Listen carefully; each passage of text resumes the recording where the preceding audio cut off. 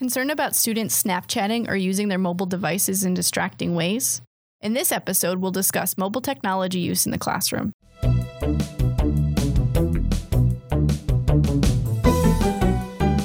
Thanks for joining us for T for Teaching, an informal discussion of innovative and effective practices in teaching and learning.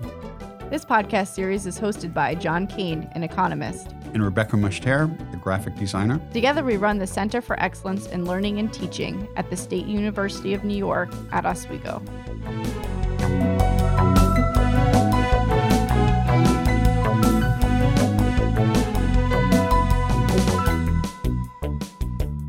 Today, we're going to talk about a topic that comes up often in many of our workshops at the Center for Excellence in Learning and Teaching here, which is student mobile device use in the classroom. Today our teas are blueberry green tea and jasmine green. So in 2017, an ECAR study of undergraduate students in information technology report came out and indicated that laptop ownership is up to 95% amongst undergraduate students, and smartphone device use is up to 97%. I'm sure Chromebooks and other inexpensive devices have certainly increased the amount of technology, but they're everywhere. And I definitely feel that in my classroom. I don't think I've had a semester yet where a student doesn't have a smartphone or a laptop with them. Another thing that the study noted is that tablet use is actually declining a little bit over the last couple of years. Still, though, about 50% of students have a tablet computer as well. And most students report owning multiple mobile devices. I've noticed the same thing, that over the last 3 or 4 years, more and more of my students in my large intro class with about 360 to 400 students are coming with computers. I'd say probably about 60 to 70% of them show up in class with them now. Do you have any sort of policy on using these sorts of devices in your classroom? I actually do encourage the use of them for specific purposes. One of the main concerns that faculty express is that computers provide a very convenient source of distractions. And I do observe that because I wander around the classroom quite a bit, and it's not uncommon to see students doing things other than what we're working on in class. So that's an issue, I think, which is at the heart of most people's concern. How do you discourage that distraction in such a large class? I remind them that their time in class is limited and that it perhaps might be more effective for them if they were to use them for class-related activities, which could include note-taking, or it also includes frequent use of polling. I use iClickers in class, and many of the students, probably a third to a half, are now doing the polling using either a laptop or their smartphones. What's your policy on computers in class? I teach web design courses, so obviously having multiple devices on any given student is convenient because we do need to test our work on multiple devices, so we certainly use them in that respect. When we're going over new material, I encourage students that want to use their devices to sit in the periphery of the room so that they don't necessarily distract other people who aren't using devices. And then a lot of times we're doing things that require diagramming and what have you, and so it's just more convenient to take notes not using a computer, or unless they have a device where they can draw really easily, maybe a tablet that has a drawing application or something on it. So that's usually my policy, and most students are fine with that. And I also include in my syllabus that if you are distracting people around you, then I might ask you to put it away, which I generally don't have to do, but I have had to occasionally. One of the concerns is that there's a number of studies out there that find that when students are using computers in class in a manner unrelated to the class, it not only harms their learning, but it also harms the learning of those around them. One of the studies on that was done by Sano, Western, and Cepeda in a 2013 article on computers and education. And there have been other studies that have found the same sort of result. So I use it actually as a learning experience because we talk about externalities in my introductory economics class, where externalities involve side effects of your actions that either provide benefits or harm to others. And I know that when you have something that's distracting others around you, it's going to harm their learning as well. And perhaps we should discourage such negative externalities. I think one of the things that also comes up is distraction is one thing. So if you're distracted, how do you change from being distracted to having focused attention, right? And so obviously the polling that you do in your classes is a great way to get students to refocus and regain attention. Are there other things that you do in your other classes that aren't so large? In my econometrics class, I will often have students work on problems in class where I'll give them a problem. They'll pull up their regression software, run some results, and then we'll talk about it in class. And generally, there's much less of an issue in upper level classes because the students tend to have more intrinsic motivation. They tend to be more focused on the topic in those classes as well. I'd say my one class is an upper level class, but it's still an introductory class. It's an introduction to web design. And I have a wide variety of students from first year students to graduate students that are all in the same room at the same time, but they're all beginners. And it's an elective, so there's a tendency to want to be there in the first place. They have some sort of motivation for wanting to learn that. So I don't feel those same kinds of strains about focused attention that other faculty do in a general education class. But there is a lot of information out there or strategies that you can use to start thinking about how those general education classes connect to individual majors, right? So the more you can help students find how it's relevant to them, the more likely they will be to engage in the topic. So I'd recommend for faculty to really think about that at the start of the semester and make that a good sell at the beginning and connect back to that over and over again throughout the semester so that students recognize that the general education courses really do matter to whatever it is that they're going to do as a professional. And I do the same sort of thing. The first day of class, I'll generally ask my students why they're taking this course, and I'll take responses from them. Sometimes I'll do it on a poll and the results will come up. Other times I'll just have them say why they're there. And very quickly, someone will say, I'm here because I have to be here. And I said, well, why do you have to be here? And they'll respond, it's required for my major. So then the next logical question is, why is it required for your major? What about this course is it that people think is so essential for your major that you all have to take it? And then that helps them think about why perhaps the things they're learning here are relevant for their future careers. And then I'll tie it to that a little bit. I'll ask them, so what are you going to learn in this class that will help you in your future jobs that come out of this major? And I remind them of that periodically as well and try to make connections between what we're doing and what their educational and career aspirations are. Seems really related to the idea of the promising syllabus that both Ken Bain and James Ling talk and write about quite a bit, where you're really defining what are the big problems that the class is going to address and coming back to them over and over again.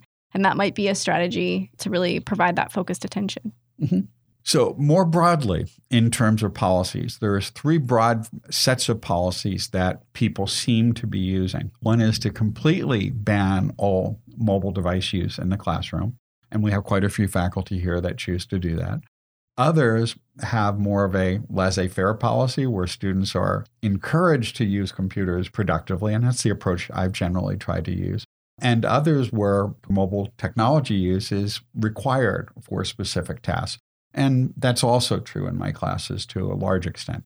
Although that can be challenging if you happen to have equity issues, right, at your university and students, that 3 or 5% that don't have devices, you need a way for those students to have devices? Well, actually, I think the 3 to 5% would be with any one device that they don't have. Virtually all students have at least one device. It's been many years since I've had a student who didn't have either a laptop or a smartphone. Most of the students come with at least one, and many of them come with both. When I teach in a summer program at Duke, for example, there are some students who may not have it. I generally bring some spare $50 Android tablets and pass them out if they forgot to bring their device. It's not that they don't have it, but sometimes they forget to bring it with them. And you can do lots of activities where people share their devices as well. So the equity issue is much less of an issue than it would have been a decade or more ago. It may be in some other institutions, in lower income areas or in some community colleges, device ownership is a bit lower, but we don't really have much of that issue here. I usually discover that the first day of class, and I do a survey of my students to see what devices they have. And then knowing that information, I can design activities and things that take advantage of those devices or avoid using certain devices if students really don't have them. But I've also noticed, in keeping with the recent study, that my students have had more and more of those devices available to them in every class period. People who decide to have a ban on technology in the classroom, if they phrase it like that in the syllabus and talk about that I sometimes fear that that just sets up a rules and regulations sort of philosophy for the classroom that sometimes doesn't set up a classroom environment or climate that is welcoming and open. So I think if you want to discourage that use, I think you have to be really careful about the language that you use around that so it doesn't feel like a penalizing system. One strategy that some faculty have used is you could invite students perhaps to refrain from distractive use of technology because it could be in their own interest. And explaining that and explaining why you might want them to put it away, I think can be helpful. So rather than having a strict policy, maybe having those minor discussions here and there about when it becomes distracting or not useful could be helpful. And they're going to be living in a world where mobile technology is not going away. They're going to be in a workplace using mobile technology, and perhaps learning how to use it more productively might be useful. One of the reasons faculty give for banning devices is that there have been some studies suggesting that students who take notes by hand perform better or recall more information than students who take notes on computers. One of the problems, though, with those studies, and there have been many of them, is that generally it was based on situations where students self-selected in terms of whether to take notes on computers or to take notes by hand. And those studies generally didn't control for that self-selection. The most common explanation of the finding that note-taking by hand was more effective than note-taking by computers was that when students take notes by hand, they don't write as much. So when they looked at notes taken by hand and by computers, students who took notes by hand tended to write much more condensed notes. And the argument is there's more cognitive processing going on in the note-taking because they have to think about what the key concepts are, and the additional learning is really coming from that part. The people who took notes by computers generally typed much more, and it appeared when you looked at the number of words typed, for example, that they were attempting to transcribe everything that was being said or everything that was projected onto a screen for people who were using PowerPoints or Prezis or Google Slides or Beamer. That was one of the issues that I had with some of the studies specifically was that the way that they were measuring whether or not the notes were effective were whether or not they had everything that was provided copied down basically verbatim plus some as the highest score. And I would argue that that's not very good note-taking in the first place. Well, I think most of them, though, actually focused on performance on some type of test in terms of recall. Some of them were controlled experiments where there was an experimental lecture provided and then students were tested on it immediately after or a day or two later. But the analysis seemed to suggest that simply transcribing everything that was said is not very helpful, as you suggested there. Yeah, and we know from evidence-based practices that simply copying down without doing any cognitive processing about what is important or what's not important about that content and how does that content connect to other things isn't very useful. And just reviewing your notes in general is also not a useful studying technique. So if you're only looking at those kinds of features, you're not necessarily observing whether or not the laptop or device is inhibiting learning. So the argument for banning it is that it will reduce the number of distractions and it will force students to take notes perhaps in a more effective manner. The only problem with that logic from my perspective is that I remember when I was a student, I didn't have a laptop or a mobile device, and I was perfectly able to distract myself when I found a class to be boring. There was always a notebook that I brought. Actually, I had only one notebook throughout my undergraduate career. I was not very good at taking notes back then. And I used it to play hangman, to write down notes, to make plans for going out after class and other things with friends around me. And I really didn't need mobile technology to provide distractions. The equivalent of texting, right? You're still communicating with your friends via notebook instead of through mobile device, right? I had perfectly colored biology diagrams, I recall. Hence the art major thing. But one thing that these studies did not do is they found these very strong results, but they didn't control for self-selection. They observed that students who chose to take notes on computers did less well in remembering things than students who chose to take notes by hand. There was an interesting study, though, released on September 13, 2017 by Arts, Johnson, Robson, and Tan Hoy. Not sure of the pronunciation on those, in which there was a randomized controlled experiment conducted in, I believe, 5 economics classes. And they sorted students by their ID numbers. Students who had odd-numbered student ID numbers were placed in one group, Students with even numbers were placed in the other. A guest instructor was brought in who provided a very structured presentation in each of the classes. Half of the students, roughly, were required in the first sequence to take notes by computer, and the other half were required to take notes by hand. And then they reversed that a month later, where they had the same groups, but they switched the odd and even numbers. When they were tested on the material 2 days later, there was no significant difference. What this result seems to suggest is that the earlier studies were subject to sample selection bias. And the basic problem is that students who were more likely to choose to take notes on computers were students on average who would do less well whether they took notes by hand or by computer. Students who weren't as strong necessarily academically would be the ones who were more likely to choose to take notes on a computer.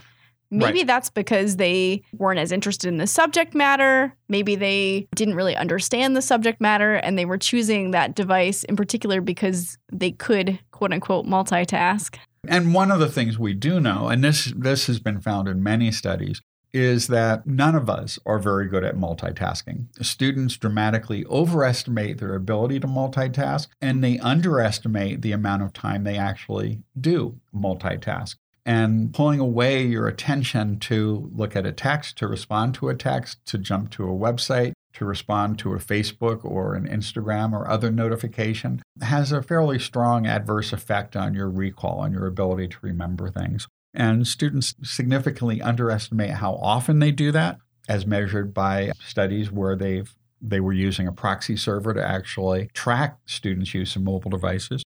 The main conclusion of the study is that it really doesn't matter whether students take notes by hand or whether they take notes on a computer. That leads me to kind of question whether or not students are just not very good note takers, right? We don't spend a lot of time, especially at the college and university level, teaching students how to take good notes. And they think that copying verbatim whatever they see on the board or what have you is how to take notes, rather than taking the time to reflect, process, and figure out what things mean and putting it in their own words. So I wonder how many faculty actually take any time to discuss note-taking or what might be effective in a particular class. I remember in small teaching that James Lang suggested using an outline and providing students with an outline that the students could fill in the blanks to follow along and focus their attention, but also structure their notes in a way that might be useful. So that's one technique faculty could use. Right. It could be an outline, or it could even be distributing, for those who use PowerPoint slides or other types of presentations, distributing those with some gaps. Because if you provide students with too much detail, then they tend not to use it very much. They tend not to annotate it quite as much.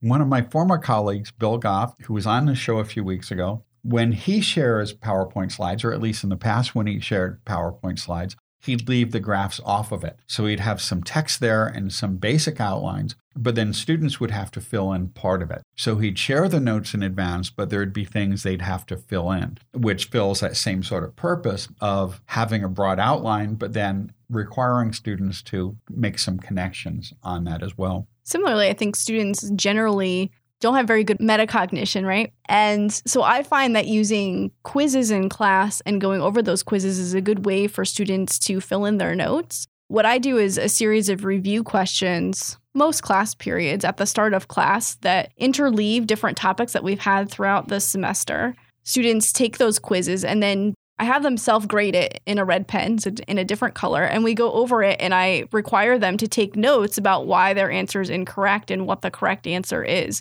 So I'm forcing them to do that reflective piece about what the thing means and put it in their own words, essentially. If they just regurgitate something that I had said and they can't actually explain what that means, then we take that opportunity during the review questions time to figure that out or take the time to do that. In my class, probably more than half the time, sometimes 60 or 70% of the time, I'm giving students problems where they have to solve them. And I use Eric Mazur's Think, Pair, Share type of methodology with clickers, where they first answer the questions individually and they give their responses. And then if about half of them get it incorrect, I try to aim for questions where about half of them will get it correct the first time. Then I have them discuss it and work on it, and then they vote again. And generally, there is some significant improvement. And it's that retrieval practice that's probably much more effective than just simply lecturing to students. I do give some short lectures in class for 5 or 10 minutes at a time, and students will often comment that they need more time to write things down. And I'll remind them that perhaps what they should be writing down is not every word that I say or every word that they may happen to see, but the things that would be most helpful for them in making those connections, because I share any slides that I use with my class. So they don't really need to try to transcribe everything. If they really want a transcription of everything, I record the class. They could watch it. We use Panopto here. They could watch it later if they need to go back and review something. They don't really need to use their notes for that, and they should be focusing on trying to use their time more effectively to help them understand the things that they don't understand as well. And the retrieval practice that's being done helps them, or at least the goal is to help them understand what they don't know to improve that metacognition, as you mentioned. One of the things that I started doing after we've had our reading groups on campus is spending more time in class talking about evidence-based practices so that students are more aware of how they learn so that they can be more effective. But one of the things that this study is encouraging me to think more about is to maybe spend a little bit of time in class to go over note-taking strategies. And when I'm finding that students are struggling with that, to kind of review those again. I do the evidence-based stuff frequently when we're doing review questions, because I often ask, now, why do we do review questions before we do them, to encourage students to take advantage of that opportunity and remember that it's not really a penalizing thing, but really about learning. So I think the note-taking is something that I want to take on maybe this spring and think about how to help students get better at that. Because every time I've asked a student who's asked for help on something, and I say, well, where is that in your notes? Their notes are like a disaster, and they're not organized. They're in multiple notebooks. They're in random scraps of paper or whatever. So I think finding methods to help students do that more effectively is worth the time and effort. And I'd encourage other faculty to think about taking that on. Normally, we ask our guests what they're going to do next, but now we'll ask each other, what are you going to do next? Rebecca? So related to laptops and things in the classroom, I think that I'm going to be a little more cognizant about actively having students use their devices. So if they have them, that we're taking advantage of the fact that they're in class. And I'm definitely going to find a way to spend some instruction time talking about note-taking. How about you, John? I've been expanding gradually and talking more about why I'm doing things and to help motivate the methods that I've been using in class with retrieval practice, space practice, and interleave practice. It doesn't always get through to students, but I'm going to keep working on that. But I'm also going to be trying a couple of new things this spring semester. One is following up with the discussion we had with Jeffrey Ryman, which came out in episode 10. I'm going to be using VoiceThread in at least one of my classes this spring. And I'm also going to flip my econometrics class a bit more than it has been flipped in the past. I'm also going to write a couple new chapters for the book that we're using. So I've got a lot of plans for this semester. I hope I manage to get them all together before the semester starts. Thanks for joining us. We'll catch you next time.